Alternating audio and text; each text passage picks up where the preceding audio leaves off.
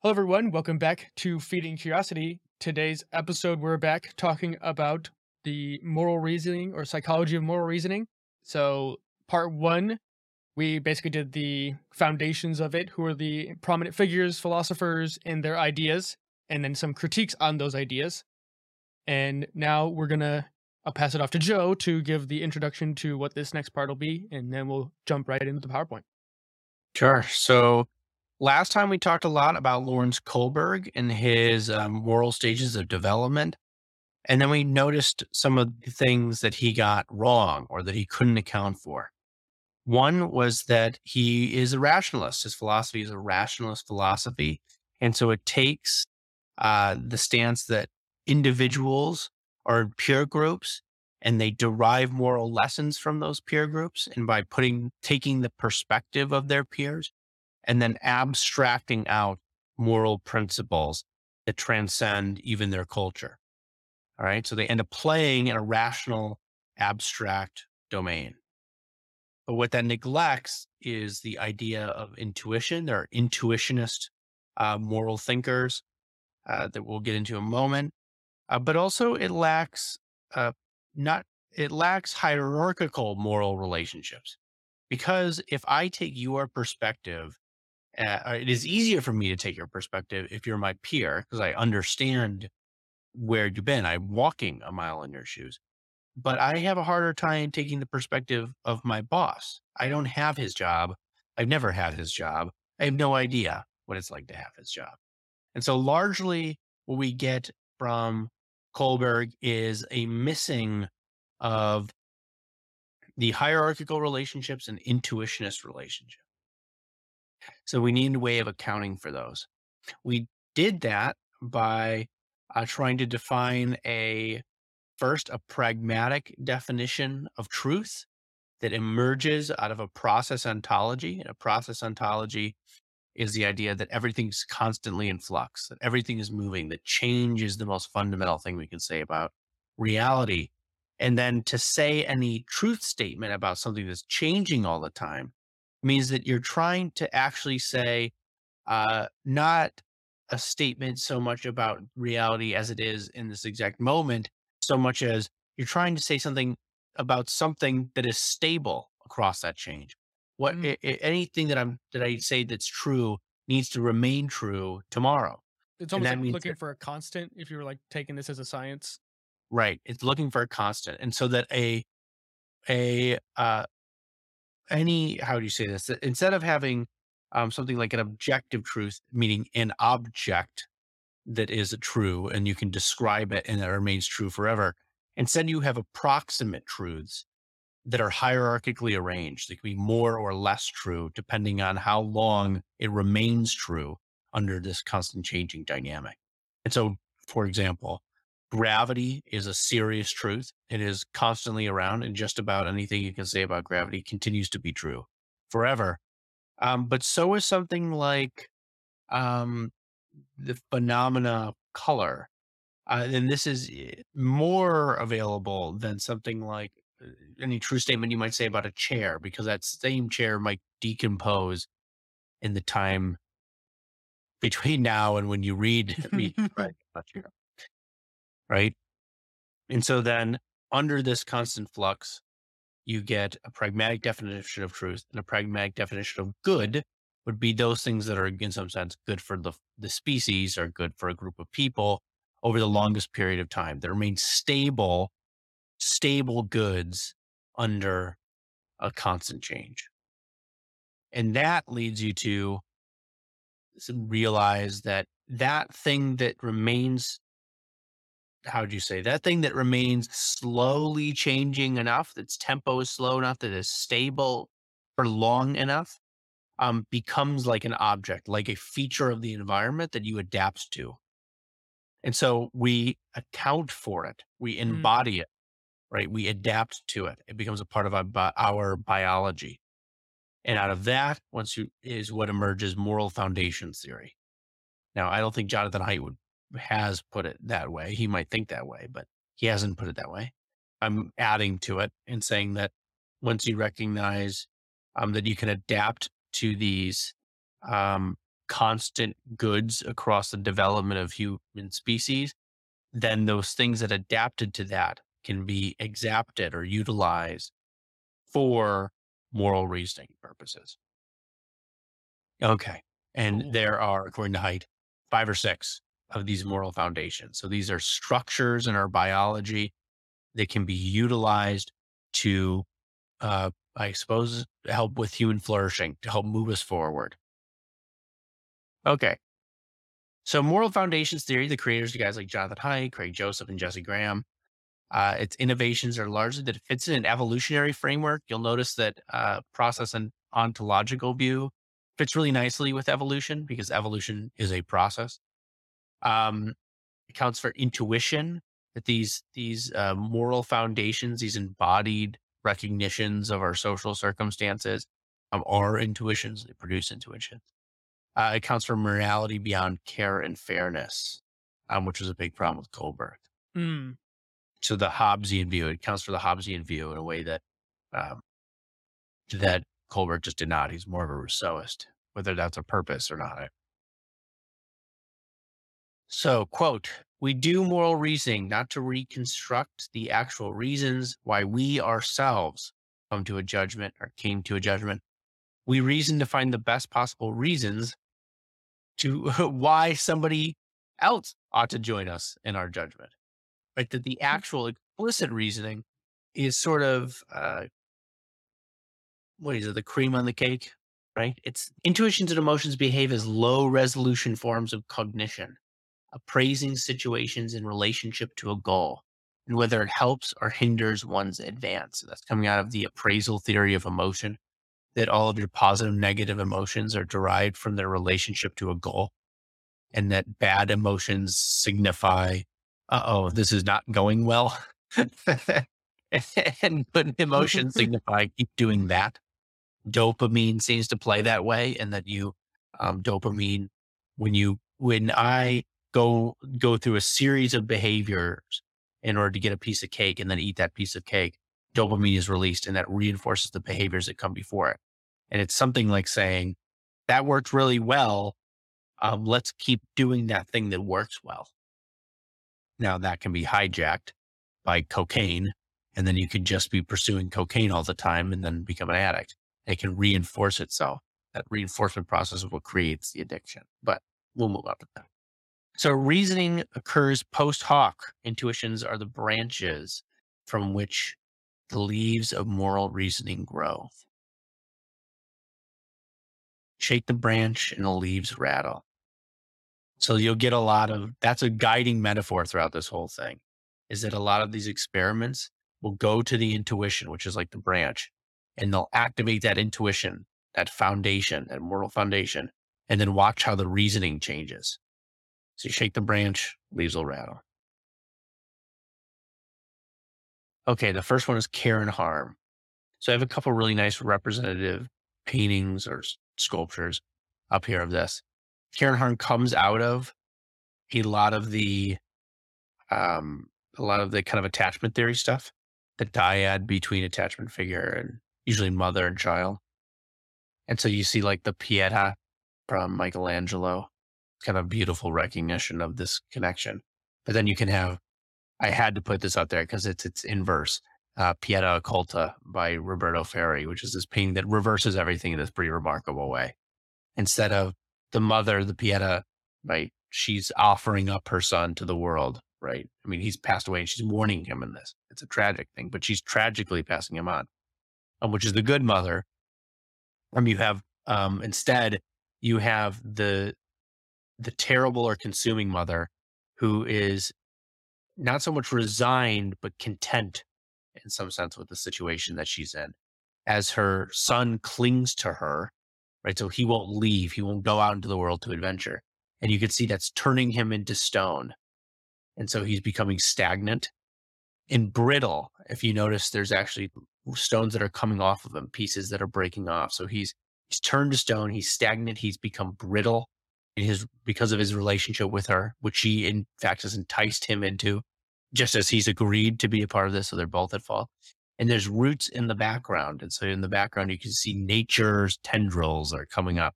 to undo everything, right? So there's constant danger in a lot of fairies' work. It's really interesting. Okay. So it's the base. Care and harm foundation is the basis of social organization. Humans have a long developmental period in which we are extremely vulnerable. To compensate for this, we developed attachment. So part of one of the big things that interacts with that is oxytocin. So oxytocin, just to give a kind of general sense of what this is released during sexual behavior, nursing, labor, and uterine contractions, for example. So it has a lot to do with creating attached relationships, fostering that attachment, and they'll actually treat people with attachment issues using oxytocin. Administering oxytocin to juvenile, naive, which means a virgin, female rats induces maternal behaviors. So that they'll actually have like a bunch of little baby rats that are not their own. And if they give her, and she'll have never had sex, so she doesn't know what to do with these children, presumably, right? So is it, and then if it's a learned behavior, then this wouldn't happen. But if it's a innate behavior, when you give her the oxytocin, she'll go into mother mode and start mothering all these things. So there's an innate section here that you can activate using oxytocin with these. There's a mothering circuit in the brain. That's exactly right. Oxytocin increases the sense of attachment in insecure attached style adults. So there you go. You can use a similar thing happens in you. That's just one piece. That's just one neurotransmitter that's associated with attachment. Attachment theory was the result of John Bowlby, I think was his first name, and Mary Ainsworth. The sensitivity of mothers and other attachment figures forms an infant's impression of the world. This is one's internal working model or representation of relationships as such, which differentiates over time. Infants with more sensitive mothers are less fearfully reactive than those with insensitive mothers. So if you have a strong initial relationship where the mom will attend to the infant, the kid will actually they'll react less fearfully to things, right? Because they know they have a secure base to rely on. They have a secure home, secure place. Maternal sensitivity rating and paternal sensitivity play at 1 year old. So the dad seems to be more of a go out and encourage you into the world, and the mom is you have a safe place to return to. This predicts the 10-year-old internal working model. So there's a longitudinal study. So 10 years later, the child will still have a similar internal working model. Maternal caregiving at 18 months predicts attachment style 20 years later. So ain't that something? So this definitely has some pretty remarkable long-term impacts, and attachment theory is like well worked out. I don't actually meet a whole lot of people that are working on it exactly, in part because it's kind of taken as canon now. Pretty interesting. It came out of a Freudian background too, which the Pieta Occulta, that is the Oedipal complex that Freud was talking about. That dynamic. It's like perfect. It's a perfect representation. Okay. Here we go. So here's some cool stuff that I came across.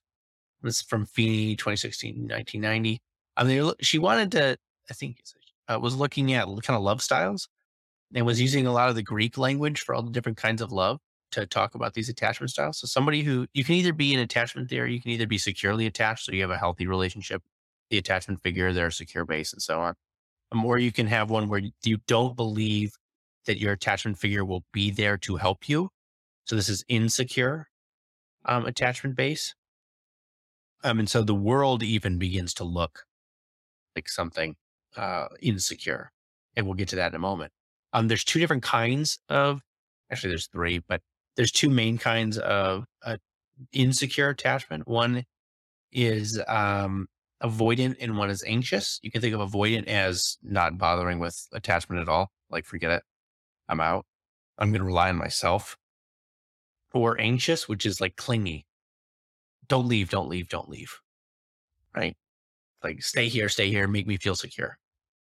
And so she talked about these different love styles, and you have, for a secure person, they have eros, so this passionate love, and they'll have agape, this kind of sense or selfless love that the Greeks talked about. where avoidance seems to do with ludus or this game playing love. I've met people like this that they're sort of entice you in because they kind of want it, but then they withdraw. And they entice you in and then they withdraw. And it's because they want you, they want to be close in some sense, and they want the benefits of feeling secure, but they also don't trust you to be to be there, to be something stable they can rely on. That in some sense you're dangerous. So they want you, but you're dangerous. Where the anxious type will be manic, mania, possessive love that they're trying to hold and cling forever.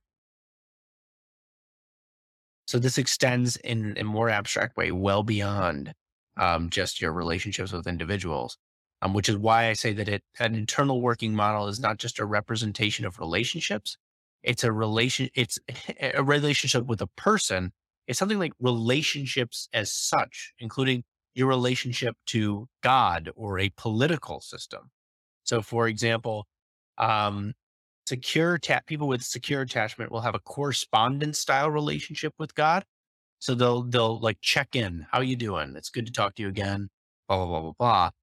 Where insecure attachment types will have a compensatory relationship where they're using it as something like a omnipotent attachment figure or this perfect foundation upon which they can rely.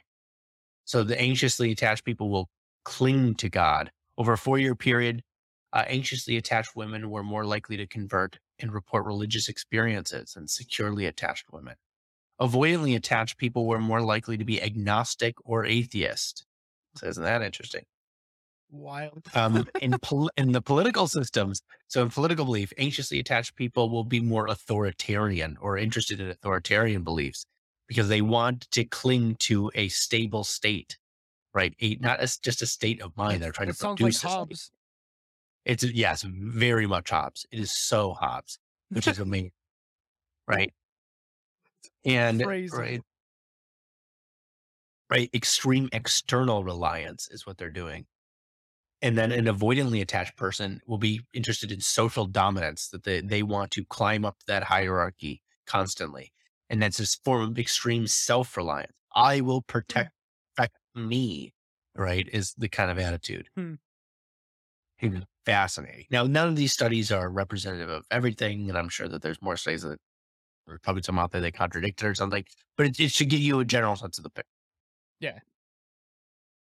So you can activate this care harm thing in a couple different ways. So it's formed by this parent-child relationship, right?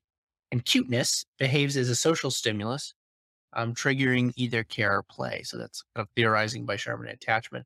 So you can imagine that cuteness is the thing that activates your care or harm foundation that begins to shake the branch. And when it's later abstracted, pattern deviation aversion, one's reaction to known geometric patterns being broken, predict greater condemnation of harm. So I put up the little arrows there. Right? It's annoying. It's really annoying that those especially are not especially for you, Joe.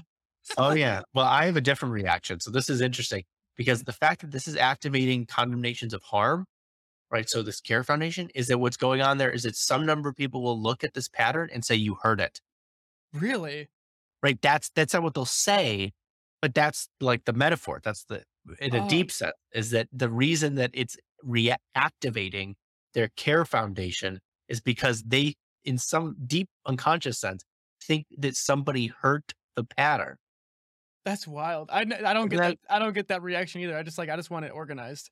That's not really my thing. Yeah, right. We'll get to that one. This is not because that study has two major findings, and the other one is applicable to a different foundation that we'll get to in a moment. Sweet. So care harm in some. And an adaptive challenge, which is to protect and care for children's original trigger was suffering, distress, or neediness expressed by one's child.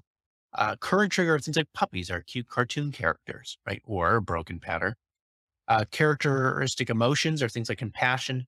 Its relevant virtues are caring and kindness. This is taken right from The Righteous Mind. All right. Fairness and cheating. We've got another really beautiful painting that I love, The Allegory of Justice by Giorgio Vasari. This was actually commissioned, so he was asked to do this. And it's probably one of the most sophisticated pieces of symbolism that I've seen. So the bare-breasted woman there, she's justice. The bare breasts goes way back um, to the Amazons. So the mythology of the Amazonian women was that they'd have a single breast out, or that they would cut off one breast. And that was so that when they knocked their arrows, they could come back and they could let go of the arrow without the string hitting their breast. So they would actually cut off one of them, hypothetically. It's not actually clear that the Amazonians never existed. And they might have actually been to some degree an insult about the Persians, that the Greek men would be like, we're calling all of the Persians women. It's just hilarious. That sounds like something the Spartans would come up with just for Yeah, propaganda's sake. right. And so I don't know if that's true, and there's debate about this, but it's funny.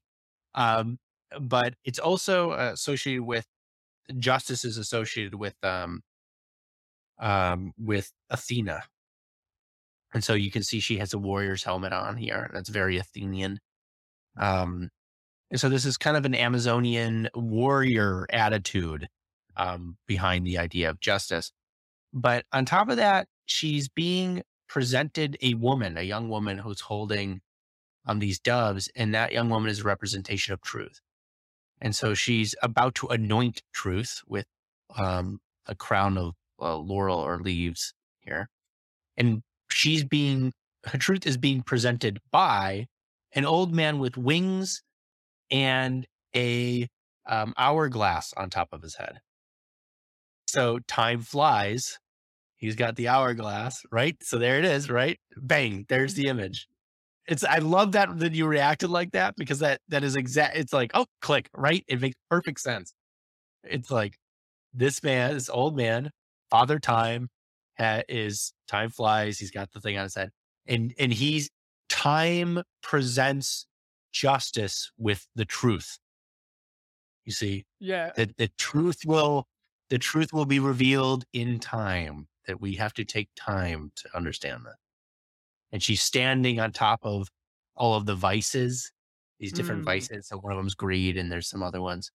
And it's hard to see, but there's a couple of little cherubs that are bringing her armor in the background. We don't have time to spend all the night on this, but it is a fascinating painting. I'll have a link to the full image either on the website or just to the Wikipedia page of the photo, so you guys can peruse at your leisure. So good. I love it. I'm so upset that I never got to get to any of this. In my presentation, I was like, I could spend the entire time just talking about the painting. Like on the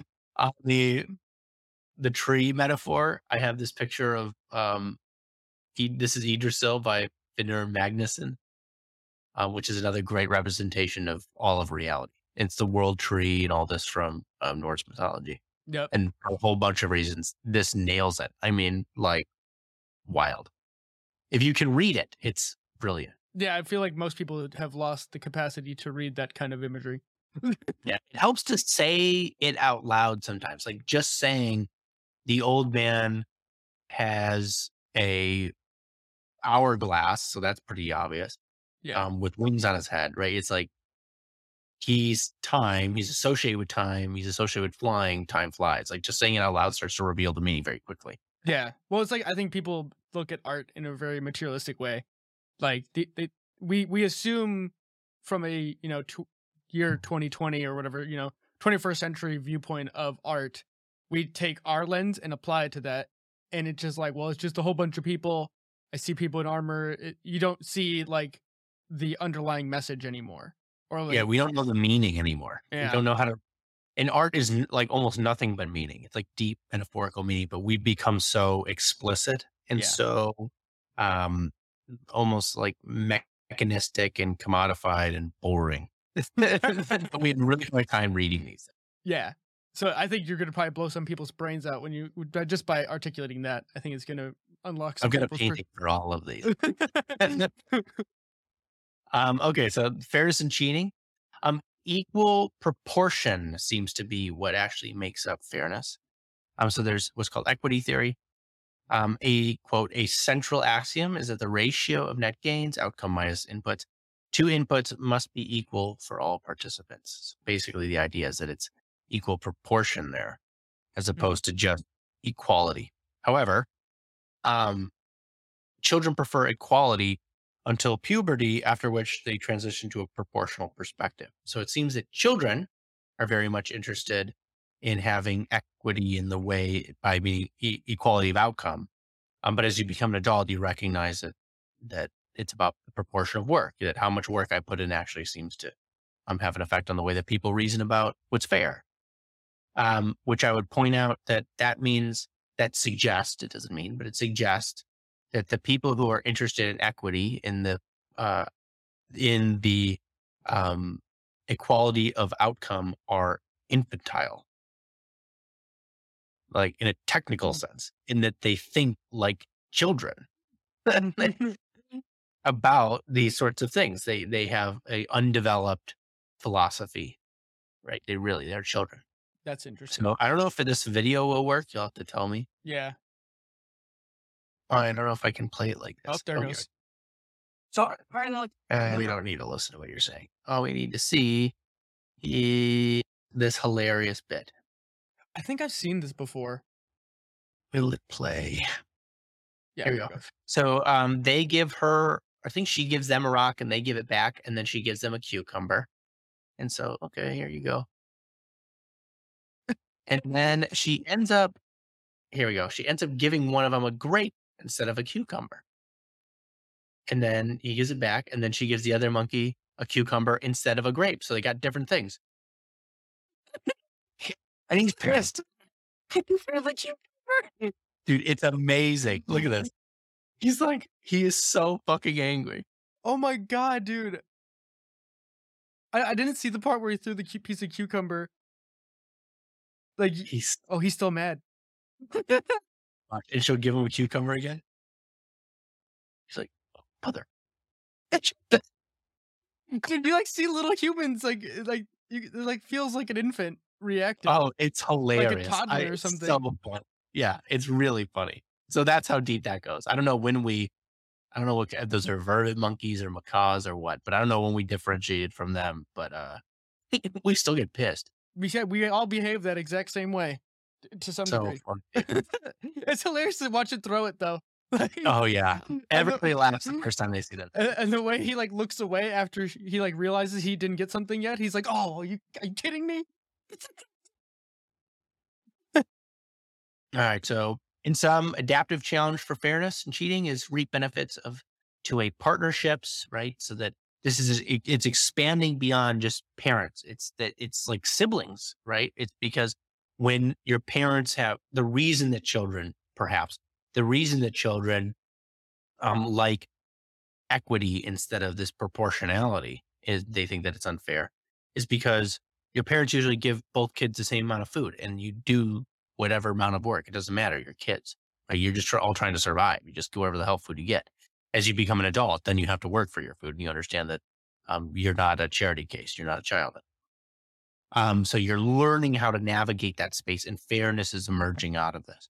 Right. So reap benefits of two-way partnerships and original triggers, cheating, cooperation, deception. Current trigger, marital fidelity or broken rules, right? Characteristics, emotions, anger, gratitude, guilt, relevant virtues, fairness, justice, trustworthiness. Right? These are important things. Okay, loyalty and betrayal. So this is The Death of Caesar by Jean-Léon Gérôme. So I really like a lot of the stuff he does, but this is pretty beautiful. So this is right after Caesar's been murdered. He's in the front, and you see everybody celebrating in the main focus of the painting. I'll go into this one a little bit less. Okay, chimpanzees patrol their borders, raid other troops, kill opponent troop members, and steal their females. Isn't that interesting? So chimps will go to war. And humans, so bride stealing was one of the biggest motivations for warfare back in the day. Think Helen of Troy. Right? They're going to take Helen. That's why the Trojan War happened. Right? And so we were still doing the chimp thing. And there was I think it was David Buss. I heard on a podcast a while back talking about how there were interviews with like Aboriginal tribes that had been largely isolated, and they were asked, "Why do they go to war? Why do you guys go to war?" And they're like, women, clearly, women and resources. And then they're like, why do you go to war? And they're like, freedom and all these abstract ideals and stuff. And all these Aboriginal tribes are like, what the fuck is wrong with you people? And they're like, there's only one reason to go to war. I mean, I think it kind of makes sense, right? If you're following, most tribes are probably around the Dunbar's number at most, right? Because if it gets any bigger than the 120 people or so, it probably fragments, and then those people have to leave, or some portion of those people leave to go form a new tribe, right? Just from a competitive resource and just a logical stability, I guess, if they're not agricultural. But also, if you're living in a small group of families, you need new genes. Otherwise, things get squirrely real quick. Yeah. Hey, that's all the royals. Hey, right, dude? Victorian England was weird.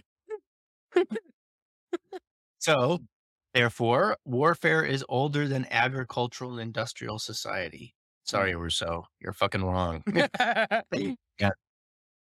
All right. So, Islamic tradition punishes apostates. The seventh circle of Dante's Inferno is reserved for traitors. Brutus and Judas are both there.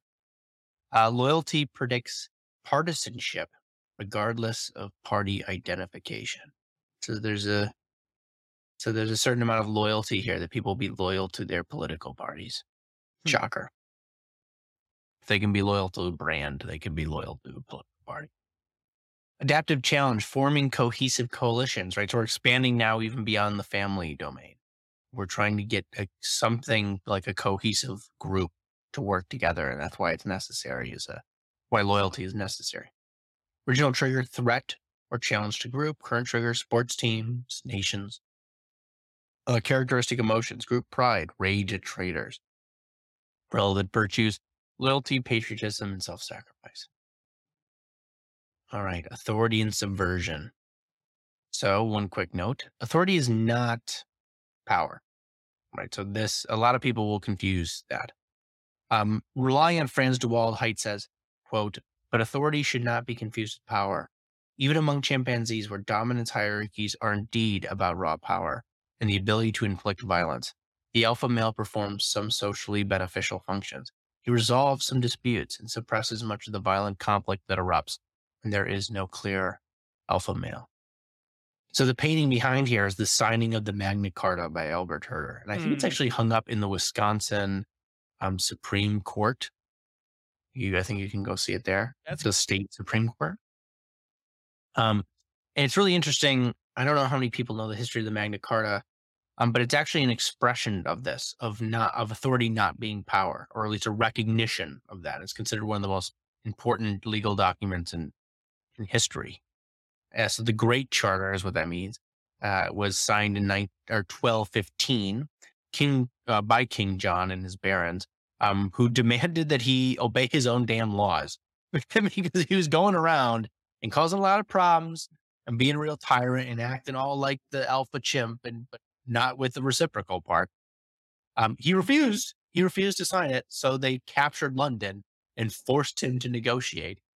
And then even the king was proven to need to subordinate to his own laws. Right, so there's something higher than the king is part of what recognizes it. It's something like an ideal That's that really they've all agreed to.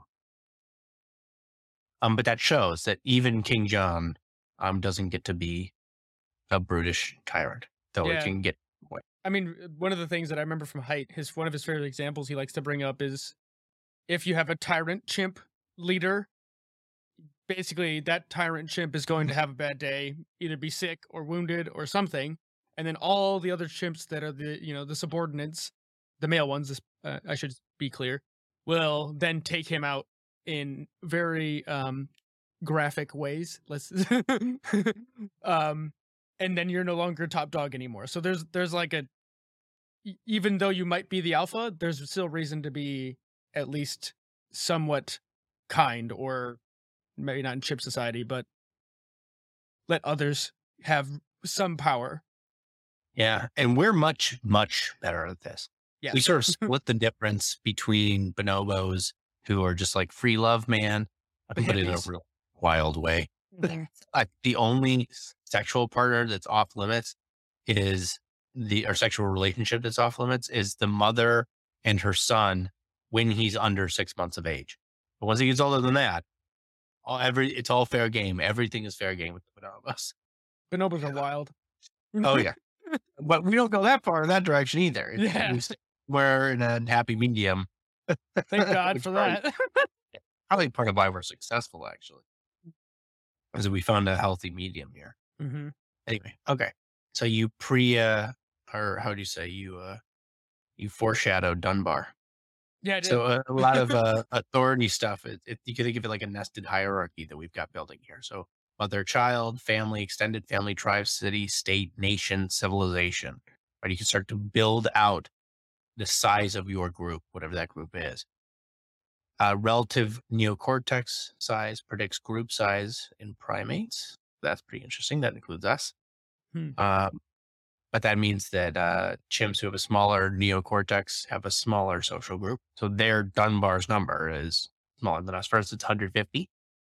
With concentric circles, like these intimacy circles. So 5 close friends, 15 good friends, those with whom you spend your Saturday evenings, maybe not the ones that you share all your life with. Then 50 regular friends, 150 people that you kind of keep track of, like close acquaintances. After that, they're Facebook friends, which means they mean nothing. Oh, I also want to. There's an old Bedouin saying you probably heard. That's me against my brother, me and my brother against my cousin, me, my brother, and cousin against a stranger. Yep. So you see the same dynamic It's like playing out. I think the modern version is like me and my brother and my cousin against the world or something like that. But yeah, it shows a lot of like the tribal dynamics that form, especially that's playing out across like the quote unquote culture wars you see on Twitter or Facebook, things like that. I think they did a study too. I'm not sure if you've heard of it, but they did a study about how many people have Facebook friends that are around the Dunbar's number, like or rather how many of the like they do studies like confirming how many of those people you actually know, and then they basically end up correlating to the Dunbar's number rather than like the 1,000 or whatever friends you have. It says you have. It says you're like, I only know about 100 and whatever. Yeah, and these aren't stable things either. It's not like you have 5 friends that will remain your closest 5 friends for eternity. It's kind of a cognitive load issue that you can only process so much information. So it might change. It's like one friend becomes part of the 15, while another one of those 15 ends up entering the 5-person circle for a few years, and then you move, and these things change. Yeah, it's not static. Okay, so a big part of this is serotonin. So getting a sense of how these larger coalitions start to form and how somebody rises up and down these hierarchies. Serotonin seems to act like a system that actually tracks where you are in this hierarchy. So lobsters who have lost a dominance encounter will refuse to fight for several days, taking on a losing mentality unless given serotonin. So they inject them with serotonin and then they'll start fighting again. They get all confident and puffed up. Prozac increases dominance status of vervet monkeys. That is a hilarious study where they had, at the same time they took out the alpha male monkey, they gave Prozac to one of the subordinate males, and then all the females notice that there's something different about him. They notice that there's something different first. Do you know what that is? That's like there's something different about you. Oh, haircut. It's like, nah, baby, I'm fine. All those moments in the movies where the guy gets the transformation, he puts on a suit, gets a haircut, like puffs himself up and walks into the office and people start to notice, right? His serotonin just went through the roof. It went through the roof. He behaves in a different way. People take notice, right? So that monkey becomes the top of the social dominance hierarchy when the other one is absent. And then what they do is they get rid of they stop giving him Prozac, and then they reintroduce the monkey that was the alpha before, and they go back to the way that they were. Because the one that was dominant probably had higher serotonin regardless. Huh. Fascinating. That's so wild. I can't believe they were able to pull that study off. I feel like the review boards would not let that happen today. Well, let's see, 91. I think with some of well, it depends. They're a lot more strict than they were back then. Macaw monkeys with depleted tryptophan, which is a precursor to serotonin. Mm-hmm. So I guess eat more turkey. You'll get Take great sleepier. risks. Isn't there tryptophan in bananas? I think so. Oh, you'd think I'd be doing all right, but here we are. I eat bananas every day. I'm sorry. Macaw monkeys with depleted tryptophan take greater risks in a gambling exercise. Okay. So what happens there is that when your body thinks that you're low in the social hierarchy, you've got nothing to lose, and so you take greater risks in order to, on the off chance that the gamble pays off and you don't fall off the edge of the world here, right? Increased serotonin in humans increases pro-social behavior via harm inversion. So as opposed to the lobster who starts fighting when he gets all puffed up, humans who feel like they're in a good position in the social hierarchy will give back. They start doing an increase in social behavior where if we're low, then we start acting out of desperation. So homicide rates are correlated with income inequality. And that isn't income inequality in that it's that if you look at places where there's a poor neighborhood and a poor neighborhood, the violence is not that bad. If there's a rich neighborhood, not that bad. But when there's poor neighborhood next to rich neighborhood, violent. It's the Why? gradient. Because now all the stimuli that point out where you stand in the social hierarchy are way disproportionate. Yeah. Right. You're eating McDonald's and you watch that dude drive by in a Mercedes Benz or whatever, a Bentley. And now suddenly you feel like your brain, that part of your brain, the serotonin system is going, oh, you're fucked. You're fucked. You're fucked. Better do something quick. You better take a gamble, take a risk, do something crazy. Homicide rates go up. It's just an evolved version of that monkey not getting the grape. That's all it is. It's the same shit. No, that's a different foundation. So the laugh is different. That's the fairness one. It's more about status than it is about fairness. It's a signal of status within the hierarchy rather than. And you can imagine it's actually dangerous if you're low in status in our evolutionary past, because if you're really low in status, nobody's backing you up. You're not a part of a coalition. You're vulnerable. Right. You're like one step away from being exiled, which means you're alone, which means you die effectively. That's exactly right. Which is why you're willing to take the risk, because it's either I die in the wilderness, abandoned, or I maybe die in a prison somewhere, but it might also work out. I might get something. I might, whatever it happens to be. Right? Yeah. And I think I forget who the author was, but I read a while back that in some of these neighborhoods, going to prison becomes a status boost. Right? That it's a toughness thing. It's showing off. So doing something like this becomes incentivized. It might be like in Hillbilly Elegy or something like that, where they talk about the honor culture side of this stuff that's prevalent in the South, but also inner cities. Because when you're in such low status areas of the world or in unequal areas of the world, the hierarchy that is common within like middle class or upper middle class disintegrates because it just doesn't exist, because the system doesn't work there. So you fall back to older versions of human society, which is honor culture. Yeah. It seems to me like honor culture is a necessary thing when times are really bad. Yeah. Like in a sense, like you can't trust people to do the right thing. So you create a bottom up social, like moral enforcement mechanism in the form of honor. And then the honor culture emerges basically just to keep everyone in damn line. Yeah. And that's the only way you can hold it together.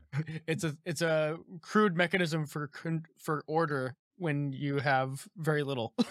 But that might be in some sense, like, unless you want things to get worse than they already are, you need to have a strong moral population that people need to be considering each other, that we need to be looking out for each other. Otherwise, things will degrade into potentially a more violent and, well, more like another culture. Yeah, it reverts itself. Okay, so rates of depression and anxiety in kids aged 12 to 17 have increased since 2011, 2012. Since the advent of social media, self-harm in girls aged 15 to 19 is up 62% since 2009, 189% in 10 to 14-year-old. 2010 to 2011, half of teenagers get a smartphone with access to social media. So what is one of the things that social media might be doing? The same thing that the rich next to the poor neighborhood does. Shows you all these people who are better off than you. And now you think you're about to fall off the edge of the world. Yep. It's the comparison is the thief of joy. Can say nothing about the fact that depression is often treated with serotonergic based SSRIs, right? The serotonin reuptake inhibitor, selective serotonin reuptake inhibitor. So they're using, so it's something like the assumption is something like depression is actually that you feel like a loser. And so we give you serotonin to artificially jump you up what your brain perceives where you are in the social hierarchy, and that helps treat the depression. Okay. In some, the adaptive challenges forge relationships within hierarchies, the original triggers, the signs of dominance and submission. Current trigger, bosses, respective professionals, characteristic emotions, respective fear, relevant virtues, obedience, and deference. All right, sanctity and degradation. So this is the allegory of chastity by Hans Memling, 1475. So this is a medieval. Bursting into the Renaissance. So you can kind of tell the medieval stuff is really flat and lacks depth. But this is right when the Renaissance is beginning. So they're opening up, right? The Renaissance is about expansion. It's about opening your mind. And the art reflects that. Even McGilchrist notes this, is that there's a depth that gets introduced, a depth of field, like that start to emerge in all the art. And this is like the beginning of that. You can see that there's a background that's opening up. It still has a medieval tinge to it in the way that people look and these sorts of things. But it definitely begins to, it's right at the verge of the Renaissance emerge. Yeah, you can see it even with the lion, the proportions are off, but it's still like trying to get more. Right. Like the foreground looks very medieval. Yeah. But as you go backward, but they're starting to pull it back. They're opening their minds up. They're beginning to go, whoa, look at all this. And of course, everybody's very thrilled about the Enlightenment. They think that the Enlightenment is the big deal. And look, we've systemized things. We created science and all this. But that was a systemizing of the discoveries that the Renaissance made. It's derivative as far as I'm concerned. The Enlightenment is derivative. So is chastity, and she's behind walls. She's protected, right? So and she's high. She's above everything. Right. So there's something like purity is in that she's untouchable, but also sacred in that she's above everything. She's protected by these lions. It's a pride of lions. There's a certain element there. It's an interesting piece of work. Okay. So sanctity and degradation, right? So I'm going to read to you something that will activate your underlying foundation. All right. In early 2001, Armin, I think it's Maves or pronouns, a German computer technician, posted an unusual advertisement on the web. Quote, looking for a well-built 21 to 30-year-old to be slaughtered and then consumed. Hundreds of men responded by email, and Maves interviewed a few of them at his farmhouse. Bernd Brandes, a 43-year-old computer engineer, was the first respondent who didn't change his mind when he realized that Maves was not engaging in mere fantasy. On the evening of March 9th, the two men made a video to prove that Brandes fully consented to what was about to happen. Brandes then took some sleeping pills and alcohol. But he was still alert when Maves cut off Brandes' penis after being unable to bite it off, as Brandes had requested. Maves then sauteed the penis in a frying pan with wine and garlic. Brandes took a bite of it, then went off to the bathtub to bleed to death.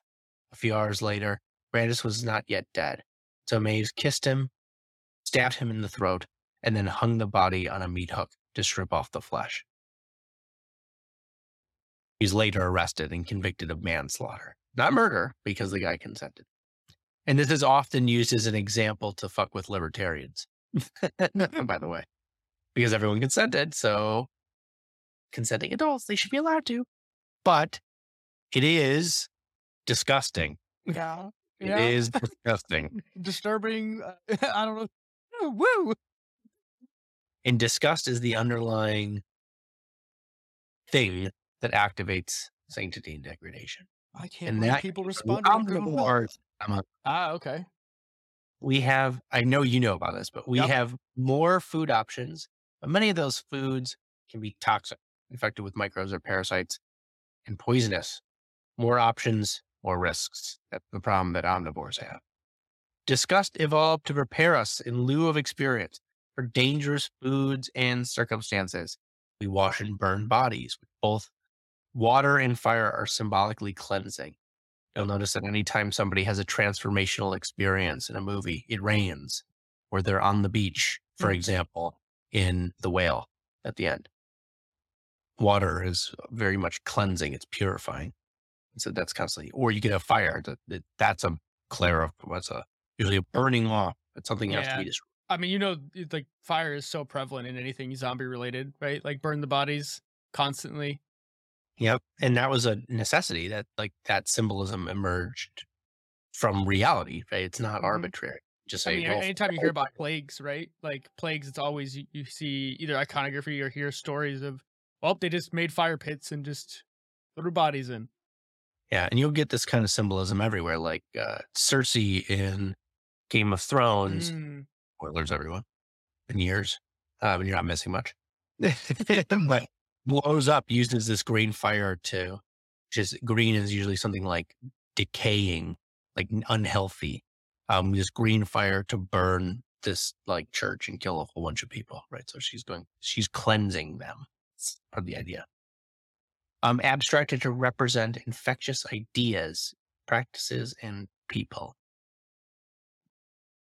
So, disgusting smells, rooms, and recollections, as well as disgusting videos, all increase the severity of moral judgments. It's mediated by your awareness of your own body, whether you notice you're disgusted or you can sense that. Something like sensitivity. Disgusting films elicit harsher moral judgments than sad films or neutral films. Sadness elicited softer moral judgments than neutral or disgust. Might be a care thing going on there. Pattern deviation aversion, that same thing with the pattern that was broken, right? So this is me and you, we're not going to react that way. The broken pattern predicts greater condemnation of impurity. That it's disgusting. Fix it. It's impure, right? You broke your thing. And the alchemists considered gold to be valuable metal, not because it had its functions, but because it was pure, not solely right for its functional use. There's a purity to gold, right? And that's part of what created its value. Same thing with silver too, because silver is one of the only metals in the world that doesn't have it kills a lot of bacteria. That's where the vampire thing I think comes from, with like the silver stakes. Oh yeah, that makes sense. Yeah, or like the silver bullet with werewolves. This whole thing. Yeah. It supposedly it has some sort of alchemical property that makes it, ward off evil in some. Yeah, you're purifying them. Yeah, exactly. Of their possession, right? That's interesting. I didn't put those two together. Infectious disease predicts democratization. So these people looked at a metric ton of countries and huge sample sizes. So it's a meta study.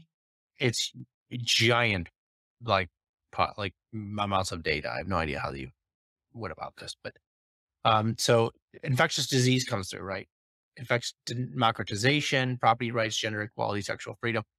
So with democratization, as infectious diseases increase, democratization decreases, which is to say resources flow less freely.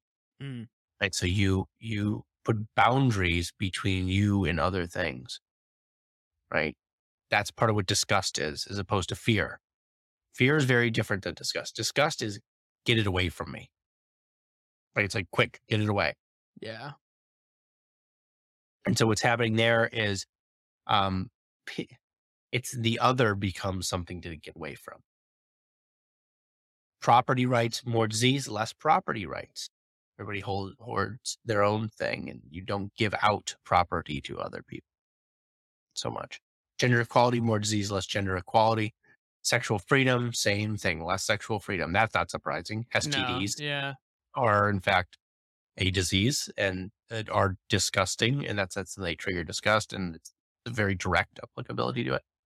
So you Man, can see the symbolism of virginality being pure, making mhm. literal, and that if you are a virgin, you don't have a sexually transmitted disease unless you somehow got it from your parents, right?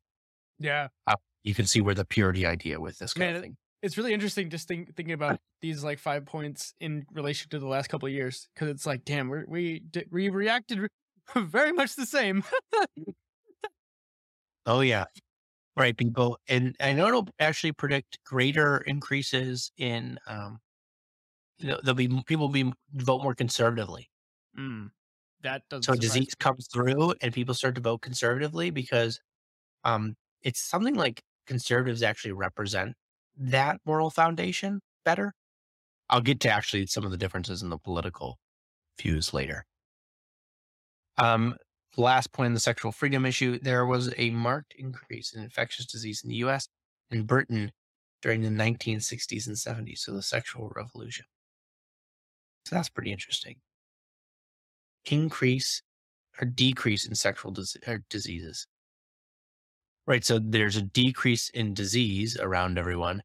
And then suddenly there's a sexual revolution. So things become Mm, more open and sexually free when things are healthy. People yeah, are that's like, not everything's surprising. good. Let's get after it. Woo. Yeah. You, you watch the next decade, guarantee you, it's already beginning, guarantee you less sexual freedom. This, Hmm. the Tinder world, these things are going to die off.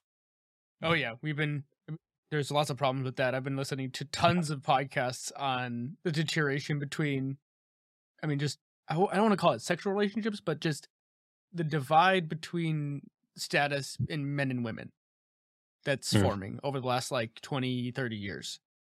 And it's, In the sexual realm. yeah, just in the sexual realm, but like educational attainment and then the Oh, yeah. hierarchies that develop between men and women, like what do women look for as they become more successful in the workplace, et cetera, et cetera, et cetera. Like totally derails the conversation we're having right now, but definitely what I want to have at least some point in later this year because I think it's really fascinating to see the societal shifts that are happening with the women becoming more and more the breadwinners slash attaining higher levels of achievement than ever thought possible historically. Yeah. I heard that. Well, I wonder if it's largely white women that are becoming professionals. I Mm, suspect that a bunch of them will end up not married, or in failed marriages, so divorced, and that many men will end up going to, I suspect, Hispanic women because the population of Hispanic women coming up is growing. Some number of them, you might find a more traditional culture the men are interested in instead of dealing with the professional women, as well as they won't be the breadwinners. that's That they that. won't have been brought into Ah, I don't think that the Hispanic women that are coming in will have been brought so quickly into the professional pipeline right. in order to make more money than the men who, so they're able, so the men are more interested in selecting them. Yeah, that makes So you have a whole bunch of guys with women, immigrant wives, and then a whole bunch of very lonely professional women. damn. That's a fascinating theory. I haven't heard that yet before, but just from my what I've read and listened to on this, that checks out. I would totally buy that. I mean, I'm hypothesizing here Right. on the fly. No, but I think you're onto something there, especially because, like, coming from an immigrant mentality, that means you're having a less well developed liberal democratic viewpoint that most educated women have here in the United States. Like, obviously, this is all based off of the United States, and you're probably coming from an upper middle class or middle class family, and this is in the water we drink effectively here. So, of course, you're gonna have a certain idea of what it means to be a woman. That's probably I'm a boss bitch or whatever you want to call it. Um, and you just don't want to settle, right? And this is no critique on individuals here. This is just looking at how society is going to play out in the next 20, 30 years. Right. Yeah. I I really think that it's gonna push in that direction. It probably already is. Oh, I think it's The like course in the correction will be our kids. You know what I mean? so there was a poll a while back. I think it was either in the Atlantic or the Washington Post. This is when I was still in Michigan. It was asking different demographic groups if political correctness had gone too far. And the only group that said that it didn't, the only group was overeducated, rich white women. So these professional women, right, that have adopted this attitude that includes the idea that men are oppressive, patriarchal, whatever.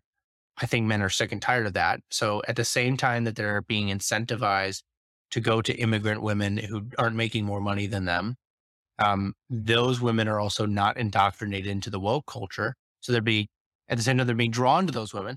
They're being pushed from behind by these women that don't fucking like Yeah. them. Well, they're being because not they're even drawn being pushed from behind. They're almost being kicked in the ass and say, "See you later."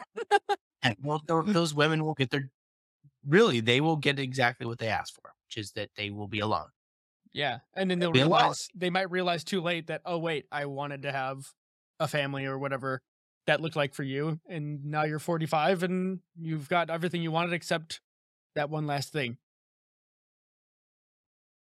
It's sad. It really It's is. actually I don't take any joy in saying that, because I think people are being sold half a bill of goods when they're being told you can go be successful and make six figures or whatever it is that you want to make as a successful business person or whatever. But I think we should be asking people, what do you really want? Not what is society looking at you saying, well, women really want this, because I don't know if that's really something. No, it's a bunch of bullshit. They've been told something. Here's the thing. A bunch of the second wave leaders of the second wave feminist movement were lesbians or had horrible relationships with men. I mean, would openly mention this, horrible relationships with men. And this bled into the philosophies that drove this idea that no, you don't need no man, Mhm. and then you should be a professional. Right? But this is coming from people who are having horrible relationships. What about the people who could have good relationships? Right. Why did we push them in that direction? It's like, what are you selecting for from the theorists, right? Like if all you're seeing is these bad examples, of course that gets baked into the theory. Instead, you needed someone who was of that same second wave feminist generation to push back and say, well, you guys say this, but also look at this example. Maybe it's not their life specifically, but someone should have gone and done that research and say, is there a healthy relationships being had? Because it's not all bad, right? Like if you blink at the situation, you're missing half of the story.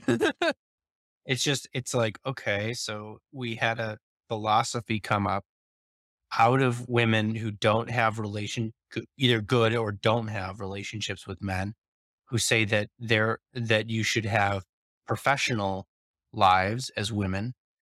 Women bought that, are very unhappy. Some of the most unhappy people really in the United States. If you look at the stats on this, the Really? least happy demographic are these professional women. And they become unhappy. They look for justification for their unhappiness. They're provided a new philosophy in the form of wokeism that says that the reason that you're unhappy, right? We've got your answer. We have your solution. We know why you're unhappy. It's because of power and privilege and because of the patriarchy, which will only compound the problem. It's a way of doubling down on the initial mistake. And the solution would be to be humble and to recognize that, and just to be honest, you really think you're going to get all your happiness from a job? It's like, no, we get our happiness and our meaning in life. There's research on that too, from our connections with other human beings, right? From our deep relationships. Yep. Why do you think you would get it from your job? The reason you're unhappy isn't because of the patriarchy. The reason you're unhappy is because you went into the professional realm where there's nothing meaningful for you. And that's it. You could be getting it from deep relationships, but that's, now the whole thing is messed up for other reasons. Right. And then the flywheel breaks and then you loft trying to figure out what the fuck went wrong. We totally tangented here, but just as a closing note, there's a book related to this called Die with Zero by Bill Perkins. I sent you a podcast on this. I'll put it in the show notes, but basically this guy, just in background, he's a hedge fund oil trader type guy. So he like deals with oil futures, predicting how much oil is going to be costing in the future and then make a bunch of money predicting that accurately. But this guy wrote a book basically optimizing for fulfillment in your life, or like happiness. Basically, you shouldn't have a bank account with a whole bunch of zeros at the end of your life. What you should be doing is figuring out how to use that money when your body is able and you have the time to enjoy your time here with the people you love, or doing the things you love at the very least, so that you end up using up as much of your wealth as possible, because you might as well go do those things now while you have the able body to do it, instead of being like, oh, well, I wait until I'm 50 or 60 years old after I've worked my ass off to be successful. This is not men, women. This is anybody, I think, should really take this to heart. But it's like, go do the things now when you can, because you'll get a lot more value with the people you care about now than by the time you're dead, and then you can't really enjoy it because your back's fucked up or whatever. It's like delaying gratification too far, because it's like, well, I've got all this money and now I can't do anything with it. It's like, Yeah. congrats, I guess. Right. Not about the money. It's about your building relationships, particularly time of chaos, where you're going to need a community to survive difficult times. Right. Like being isolated and in bad times is a very bad thing. Anyway, so moving on with the sanctity degradation thing, here's some examples from religious thought. So this is from Indus University in India. Quote, the Yoga Sutras of Patanjali, I think I said that, describe Shaucha as, Shaucha is that from which there arises dislike, i.e. dispassion towards one's body and detachment towards contact with others. Shaucha gives rise to purity of mind, contentment, one-pointedness, conquest of the senses, and competency to attain self-realization. Right, so there's all these purity of things, right? Contentment. There's purity of ideals in some sense. Then goes on to say that the same word, shaucha, of a utensil may refer to whether it's clean or dirty. Right, so you get this idea that there's a very literal sense, but there's also a metaphorical sense of this, that all these high ideals are emerging out of the very concrete, pure, impure utensil, right? Clean, unclean. So this is from Eric Neumann in the Origins and History of Consciousness. Quote, the essence of the mythological canon of the hero redeemer is that he is fatherless or motherless, that one of the parents is often divine, and the hero's mother is frequently the mother goddess herself, or else betrothed to a god. These mothers are virgin mothers. As everywhere in the ancient world, virginity simply means not belonging to any man personally. Virginity is in essence sacred, not because it is a state of physical inviolateness, but because it is a state of psychic openness to God. The hero's birth is expressly attributed to a virgin. So I think he's wrong. He's half wrong. It's in part about physical inviolateness. It's that, like I said before, if you're a virgin, you don't have an STD. So there's a very concrete version of purity from not having sex. But the more abstract sense is the idea of being pure and married only to your ideals, right? That the virgin mother gives birth to a God's son because she is, in some sense, unified with a God, with an ideal. Right? She is pure in heart and mind, purely a representative of that God. So you can see again, it's a strange abstractness, this purity of self and being, that you can have a virginal mother who gives birth to a son. It sounds very aspirational. It is. And it's really interesting because it actually suggests that, in fact, all of these cultures that have this story, so it's all over the place. So a whole bunch of different cultures came to the same conclusion, which was that the woman who is wholly committed, right, independent of anything else, right? She's a virgin. She's not dependent on any man. She's independent, right? She's not tied to anything other than a marriage-like unity and commitment to our ideals, is the type of woman who gives birth to a hero. Right. So it tells you something that's fascinating. I mean, it's fascinating. I don't know why I was just thinking this, but I'm like, dude, it's Anakin Skywalker. It's Darth Vader. Because Darth Vader's in the story at least, his mother was a virgin because when Qui-Gon asked her, she's like, "Who's the father?" And he's like, "Don't know." Yep. And Right. then it's like he becomes this archetypal hero, obviously fallen hero at some point, but then redeems himself, right? Like there it is, hero redeemer. Like, The mother of Romulus and Remus. yeah. Romulus becomes the founder of Rome, right? I mean, Jesus, Yeah, Jesus, the obvious one. the obvious But- most. But this is, you learn the father of Romulus is Ares. Oh, wow. So the father of Rome is war. That tells you something about their fucking culture, huh? Oh yeah, I mean they're one of the most warfaring modern civilizations ever. Oh, it's wild. Or Yeah, you ancient. can learn a lot.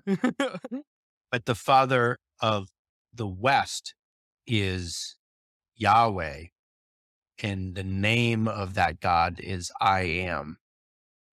And so it's the oneness, the idea of the unity of all things, That sounds right? very So Buddhist. her commitment to whatever reality is as such, right? This kind of to the grand, the majesty of all this is what brought Jesus into being. So that's an interesting one. You can understand a lot, knowing what that dynamic is, what that like being able to read that bit is very interesting. Yeah. All right, moving forward. In summary, quote, the Sanctity Foundation makes it easy for us to regard something as untouchable, both in a bad way, because something is so dirty or polluted that we stay away, and in a good way, because something is so hallowed or sacred that we want to protect it from desecration. The adaptive challenge is avoided contamination, original trigger, waste products, diseased people. So you get lepers, all the moral things around lepers, for example. Current trigger, taboo ideas, communism, racism. Characteristic emotions, disgust. Relevant virtues, temperance, chastity, piety, cleanliness.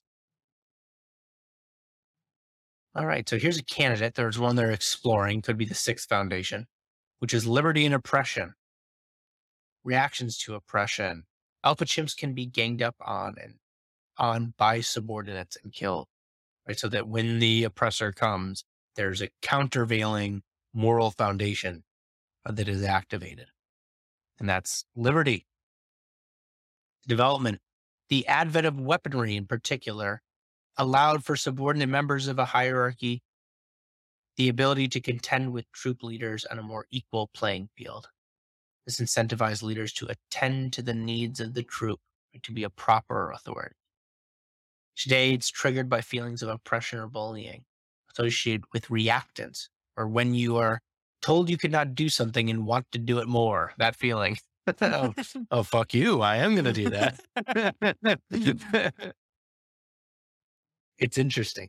It's funny to me because the point about the evolution of weaponry makes me think that any feminist who wants the abolishment of gun rights is very confused because all the male dominance and strength and muscles will do nothing for a man if she has guns. That the weaponry know is how to use it. Yeah. And you know how to use it.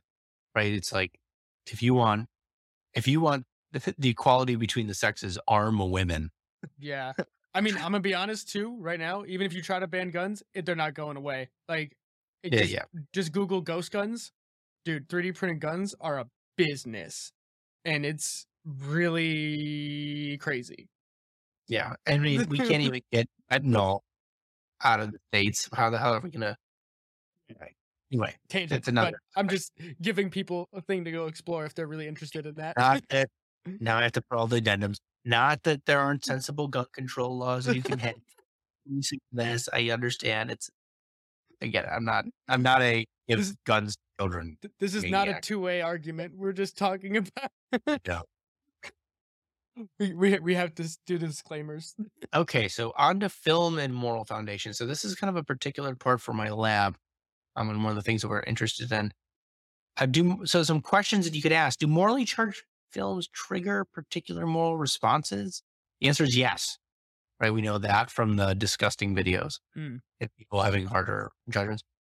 Do people rely on some moral foundations more than others? Also, yes, we know that. And on the top, what conservatives rely more on. So liberals rely almost exclusively on harm and fairness, where conservatives rely actually on all of the foundations. Is not represented well here, but all the foundations, but particularly on in-group loyalty, authority, and purity, right? So there's a difference in which foundations they're using.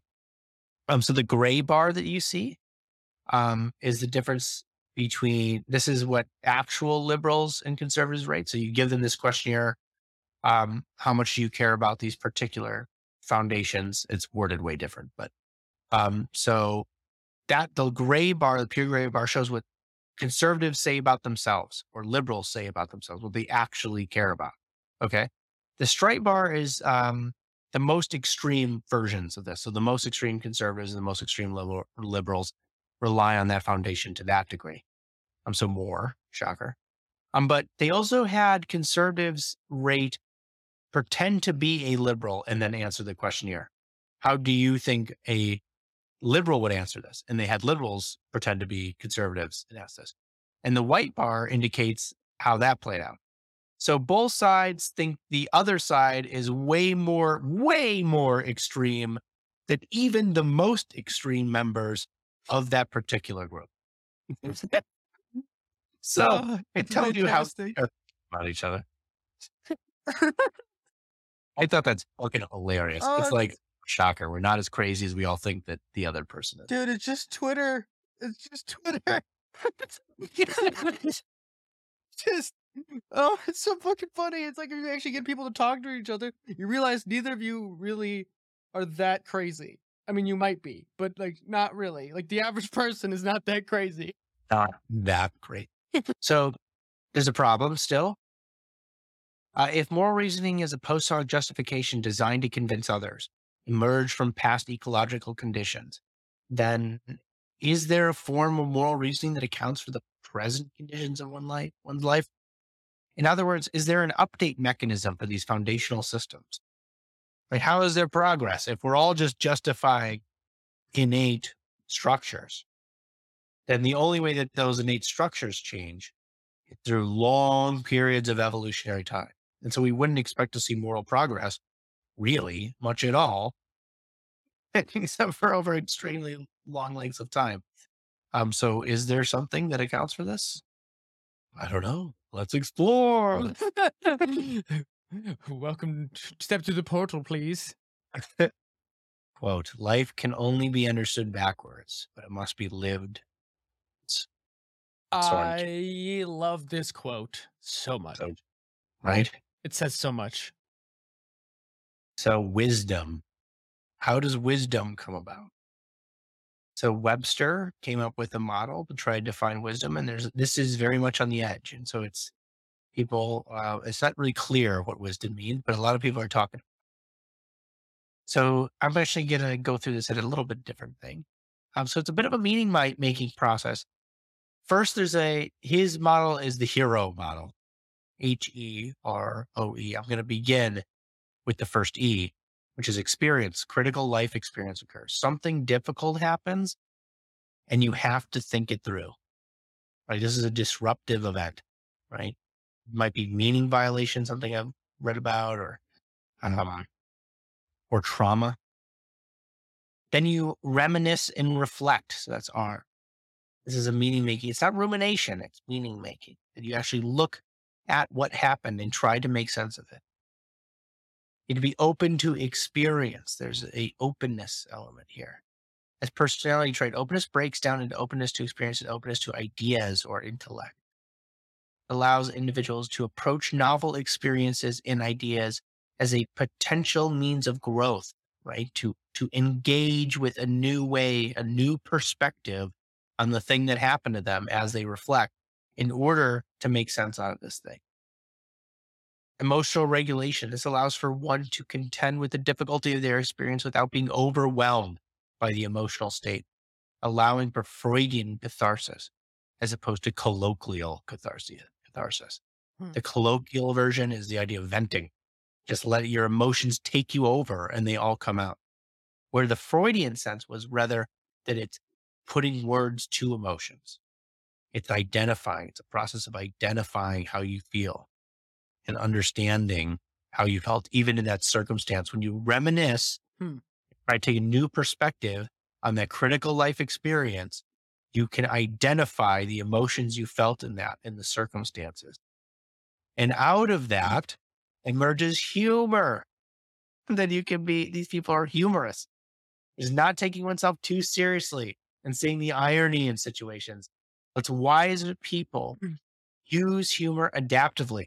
So wise humor is non-defensive and characterized by playfulness, mature coping skills, pro-social bonding, and humility. If they're able to look at the circumstances and go, man, and laugh about it. You go, yeah, that was really hard. And I ended up in that because I was stupid. And to be playful, not defensive humor where you're on the attack, but to laugh about it.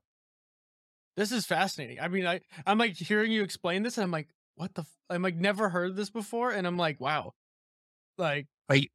It's that wisdom is something that emerges out of the meaning making process.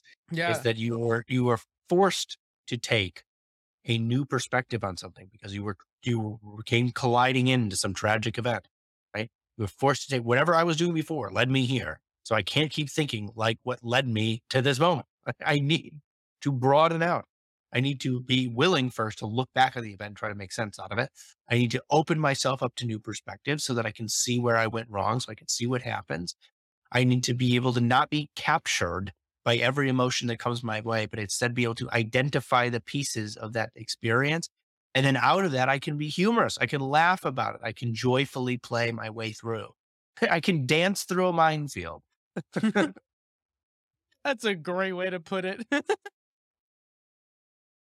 And notice that it's actually the hero's journey. Hmm. So you have an equilibrated state. And then that's the part one. So everything, there's an equilibrium in your life and things you found a balance. A disruptive event, a critical life event comes in, right? So Luke's aunt and uncle are killed, right? Disruptive event. You're forced into a hero's journey or to make sense of this. So you reflect and reminisce. Now you can look back, right? So that's part of it. You're mining for wisdom is what you're doing there. You're looking for a lesson to learn. You get wisdom. And I think that that this process doesn't end with deriving wisdom from it exactly. It seems that um why how would you say that a lot of meaning in life comes from these pro-social things. It's going back to the community, re-embedding yourself into that community, having learned a lesson and providing that lesson to the next generation that produces for you now a sense of meaning in your life. Right. And now you become the wizened old man who tells the story and the lesson to your tribe who are sitting around the campfire learning from you. And that's how we get moral progress is that you have a moral imperative to make meaning out of your trauma Hmm. because you need to bring that back to your community so we don't keep making the same mistake. Other people will suffer in the same way you did unless you can make meaning out of it and provide them with that lesson so that they can avoid it. You are morally obligated for those people to do this. And it's the way in which moral progress occurs on a civilizational scale. So you have an obligation to the individuals around your local community and the progression of the human species at large. It's not a fair moral obligation. Is it fair that you have to do this? But you are obligated. Hmm. Take that burden on. It's like you didn't ask for it, but it's yours. Okay. Oh, I kind of went through a lot of this already. This is interesting though. So the search for meaning and meaning in life are associated with wisdom. I think that's probably the giving the wisdom back to your community. But also it's a particular kind of meaning making, redemptive processing versus exploratory processing. Redemptive processing is, quote, how positively or negatively an individual interpreted the long-term emotional impact of a traumatic life event. This is the happy ending approach. It's the meaning they made out of it was, oh, well, it all worked out in the end. Mm. Or they all lived happily ever after. Yeah, but it's not a lesson. It's just, well, I don't feel bad anymore. Yeah. The exploratory process is a highly reflective process through which individuals deepen their self or life insight by constructing meaning surrounding a specific life event. This predicts wisdom. This is the openness. You're exploring the event, a willingness to look for the lesson. That's where you get the wisdom from. You can't just let it fade away into the past and suddenly you don't feel so bad anymore. Like, look for the lesson. So, meaning making tools. So, are psychedelics? This is a question mark. There's some research happening about that now. Expressive writing, Pennebaker, 1999. So if you write for 4 days, 15 minutes each day about an experience that still causes an emotional reaction in you, right? So if you think about some breakup or who knows, some trauma in your past, and you write about for 4 days, you'll actually have physiologically, you'll be physiologically better. You'll go to the hospital less. There will be immune system markers in your blood tests that will positively increase. So Wow. it's probably that the cortisol decreases and then that, um, stops poisoning you and everything else improves. So you will have a physiological reaction to making meaning out of these things. So not only will you be mentally better, you'll be physically better. One of the indicators in writing is something like generic use. Generic language is a meaning making marker, cognitive words, blah, blah, blah. You know, like self transcendence, I think, is part of this openness to some degree. This is a zooming out beyond yourself. I actually suspect that it's um, really that's what it is that you're taking on the perspective of larger and larger groups, and that the ultimate form of this is something like a complete self transcendence, where you identify as everything. The universe is such, and you'll have right. So Jesus is the Son of God, right, and God is everything in some sense. So he's a representative of everything. The Buddha would talk about how we're all one. It's all one thing. Self-transcendence predicts wise reasoning. One of the 3 studies the authors confirmed the association between sweeping videos of nature, a sensation of awe, and used this to elicit responses in participants, and they were more wise. They did more wise reasoning.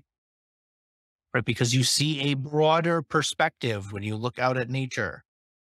You see things as living, as living and moving and breathing. You're part of this cycle. Think of a lot of this is the reconciliatory process. I'm not gonna talk about this just because it's really typical. Okay, we can talk about happiness versus meaning. People rate benefits to society as being more meaningful than benefits to others, or benefits to oneself, excuse me, when evaluating meaningfulness of jobs, other people's lives, and giving advice about how to increase meaning. Benefits to the self are rated as being happier or similarly happy compared to benefits to society, which is to say that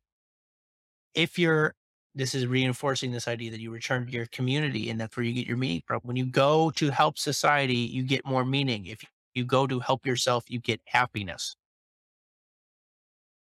I wonder sometimes if life, liberty, the pursuit of happiness was a mistake and that how would you say, it directed our attention for the last 260 something years in the wrong direction. It should have been life, liberty, and meaning. the Yeah. liberty and pursuit of meaning. That's Happiness is too individualistic. Now, there's a problem with being individualistic to some degree, right. but we're at the place now where we're atomized. And I live in an apartment by myself and in a box ordered around other boxes inside of a box, inside of a grid where other boxes are. And everything is a box. Everything is a line drawn around. Everything is atomized. Everything is categorized. Everyone has become an individual, not a real individual where you are a sincere or organic, authentic expression of yourself. It's just you're isolated. And I think that's where happiness might lead, seemingly. It's the wrong value. The use of wisdom and wise reasoning to serve the community may increase meaning in life. We expect that if you use wisdom acquired in the process to serve your community, you will experience greater meaning. There we go. The end. We've done it. Fascinating. Good stuff. So it seems to me that a constantly in flux reality, a coincidence of opposites, coincidentia oppositorum, leads to a process ontology, leads to a pragmatic definition of truth and of goodness.